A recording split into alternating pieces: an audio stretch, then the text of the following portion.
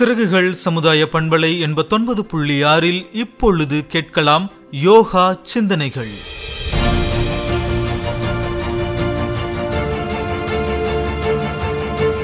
யோகா சிந்தனைகளை வழங்குகிறார் யோகா தெரபிஸ்ட் மருத்துவர் பி. மாதவன் அவர்கள்.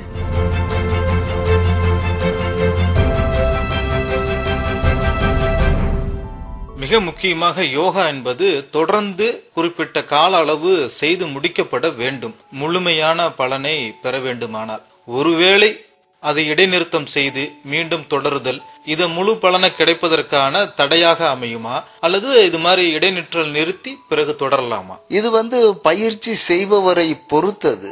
இடைநிற்றல் ஏதாவது நமக்கு பாதகம் வருமா அப்படின்னு கேட்டால் கண்டிப்பாக பாதகம் வராது, கண்டிப்பாக இல்லை. நீங்கள் செய்த வரையில் பலன். நிறுத்துவதால ஏதாவது உபாதைகள் வருமா அப்படின்னு கேட்டால் கண்டிப்பாக வராது.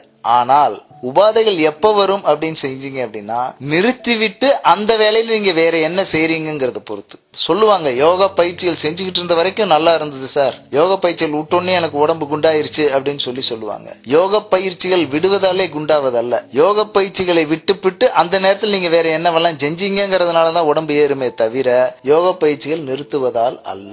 அதனால யோக பயிற்சிகள் தொடர்ச்சியாக செய்வது என்பது சிறப்பு.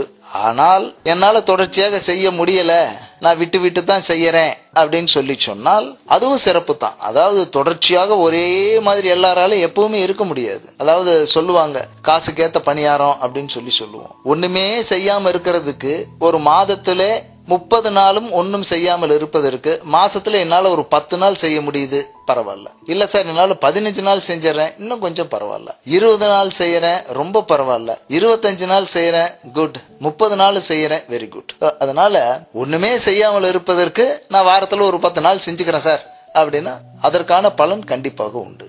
யோகா செய்வதற்கு முன்பாக உடலினை நீரை கொண்டு தூய்மைப்படுத்துதல் சிறப்பாக அமையும் அப்படிங்கிற கருத்தை ஏற்கனவே சொல்லி இருக்கிறீங்க. சரி, அப்போ வெளிப்பக்கம் அதை செய்திடலாம். மனதினை எப்படி தயார்படுத்துவது யோகாவை செய்வதற்கு? அதாவது முதல்ல இந்த யோக பயிற்சிகள் செய்வதற்கு முன்னாடி ஒரு பயிற்சியாளன் எப்போது தன்னை ஒருவன் நன்றாக வைத்துக் கொள்ள வேண்டும் என்கின்ற எண்ணம் ஒருவனுக்கு வந்தால் மட்டுமே இந்த பயிற்சிகளை செய்ய முடியும். அந்த பயிற்சிகளையும் ஒருவனால் தொடர்ச்சியாக செய்ய முடியும். இல்ல மனம் பக்குவப்படுத்துறது அப்படிங்கிறது என்ன அப்படின்னு கேட்டால் விரும்பணும் முதல்ல. அப்ப விரும்பணும்னா என்ன அர்த்தம்?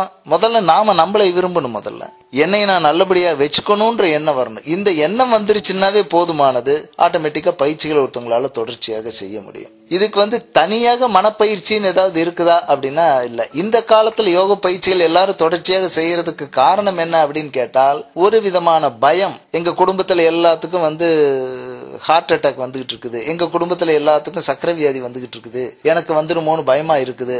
அந்த நோக்கத்தினாலதான் இது சிகிச்சையாக மாற்றப்பட்டு இன்று சிகிச்சை என்பது உலகம் பூராவும் பரவி இருக்குது. அதனால இதற்கு நாம ஒருத்தங்க நல்லபடியாக வச்சுக்கணும்னு விரும்பிட்டாங்க அப்படின்னு கேட்டால் என்னை நான் சுத்தப்படுத்திக் கொள்ள வேண்டும். வள்ளுவன் சொல்லியிருக்கான், மனத்துக்கண் மாசு இளன் ஆதல் அனைத்தரன் ஆகுல நீரப்பிற. அப்போ இந்த யோக பயிற்சிகள் என்பது ஒருவன் மனிதனுடைய மன அழுக்குகளை நீக்குவதற்கு பயன்படும். அப்ப மன அழுக்குகள் என்கிட்ட இருக்குதுங்கிறத முதல்ல the subject accept it. நான் சரியில்லை, சரியில்லாத நான் என்னை சரியாக வைத்துக் கொள்ள வேண்டும் என்று ஒருத்தன் விரும்ப ஆரம்பித்து விடுவானே, ஆனால் கண்டிப்பாக அதுவே ஒரு மனசை பக்குவப்படுத்துறதா தான். மனதை பக்குவப்படுத்துவதற்கு இப்படி ஒரு விளக்கத்தை நாங்க எதிர்பார்க்கவில்லை. சிறப்பானது ஒரு விளக்கம் அளிச்சிங்க.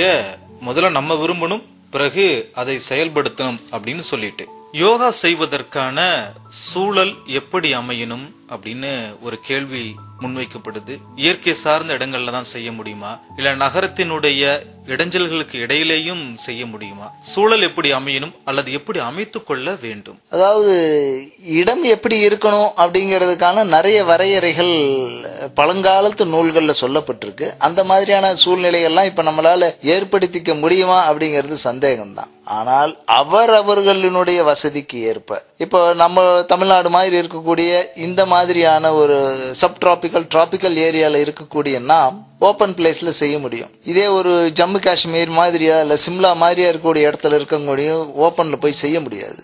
அவங்க வீட்டுக்குள்ளார தான் செஞ்சாகணும். இன்னும் நம்ம யூரோப்பெல்லாம் போயிட்டோம், அப்படி நார்வே ஸ்வீடன்லாம் போயிட்டீங்கன்னா பனி தான் பெஞ்சிக்கிட்டு இருக்கும். அவங்களாம் வெளியங்கிறது வரவே முடியாது. அதனால இருக்கிற இடத்தை எஃபெக்டிவாக பயன்படுத்திக்க வேண்டியதான் நாம. அப்போ நாம செய்யக்கூடிய இடம் ஒரு ரூமா இருந்தது அப்படிங்கிற பட்சத்துல ரூம்ல இருக்கக்கூடிய ஜன்னல்களை திறந்து வச்சுக்கலாம், கதவை திறந்து வச்சுக்கலாம். அப்படி இருக்கின்ற பொழுது அந்த கிராஸ் வென்டிலேஷன் சொல்லுவாங்க, காற்று ஒரு வழியாக உள்ள வந்துட்டு மறு வழியாக வெளியே போவதற்கு வாய்ப்புகள் இருக்கணும். ஒன்று, கண்டிப்பாக அடைத்து வைக்கப்பட்ட ரூமுக்குள்ளார செய்யாம இருக்கிறது சிறப்பு. இரண்டாவது, இந்த குளிரூட்டிகள் ஏர் கண்டிஷன் இவையெல்லாம் போட்டுக்கிட்டு பயிற்சிகள் செய்யாம இருப்பது சிறப்பு. இந்த மாதிரியான விஷயங்கள் கண்டிப்பாக கடைபிடிக்கப்படணும். ஏன்னா யோக பயிற்சிகள் என்பது உடல்ல மட்டும் இயங்குவது அல்ல. இப்ப பெரும்பாலும் அதை நினைச்சுக்கிறாங்க, அது உயிர் வரைக்கும் போகக்கூடிய ஒரு விஷயம் அது. அதனால இடம் வந்து சுத்தமாக இருக்கணும். இரண்டாவது, சப்தங்கள் இல்லாமல் இருந்தால் அது சிறப்பாக இருக்கும். பட் ஆனால் மனதில் ஒருவன் சுத்தமாக இருப்பானே ஆனால் அவன் எந்த இடத்திலையும் பயிற்சிகள் செய்ய முடியும். எவன் ஒருவன் தனக்குள்ளுக்குள்ளாரே அமைதி இல்லாமல் இருக்கிறானோ அவன் மட்டுமே வெளியில் அமைதியை தேடுவான். உள்ளுக்குள்ளார அமைதியா இருக்கக்கூடிய ஒருவன் எந்த மவுண்ட் ரோட்ல உட்காந்து சிக்னல்ல உட்காந்தே அவனால தியானம் பண்ண முடியும். அதான் சிவவாக்கியர் அப்படிங்கிறவரு ஒரு பாடல் சொல்லுவார், மனத்தகத்து அழுக்கறாத மௌன ஞான யோகிகள் வனத்தகத்து இருக்கினும் மனத்தகத்து அழுக்கறார், மனத்தகத்து அழுக்கறுத்த மௌன ஞான யோகிகள் முளைத்தடத்து இருப்பினும் அழுக்கறுத்து இருப்பரே அப்படின்னு சொல்லிட்டு அந்த பாடல். மன தூய்மை என்பது வேண்டும், ஆனால் அது அந்தந்த பயிற்சியாளரினுடைய தன்மையை பொறுத்தது. சிறகுகள் சமுதாய பண்பலை 89.6 இதுவரை கேட்டோம் யோகா சிந்தனைகள்.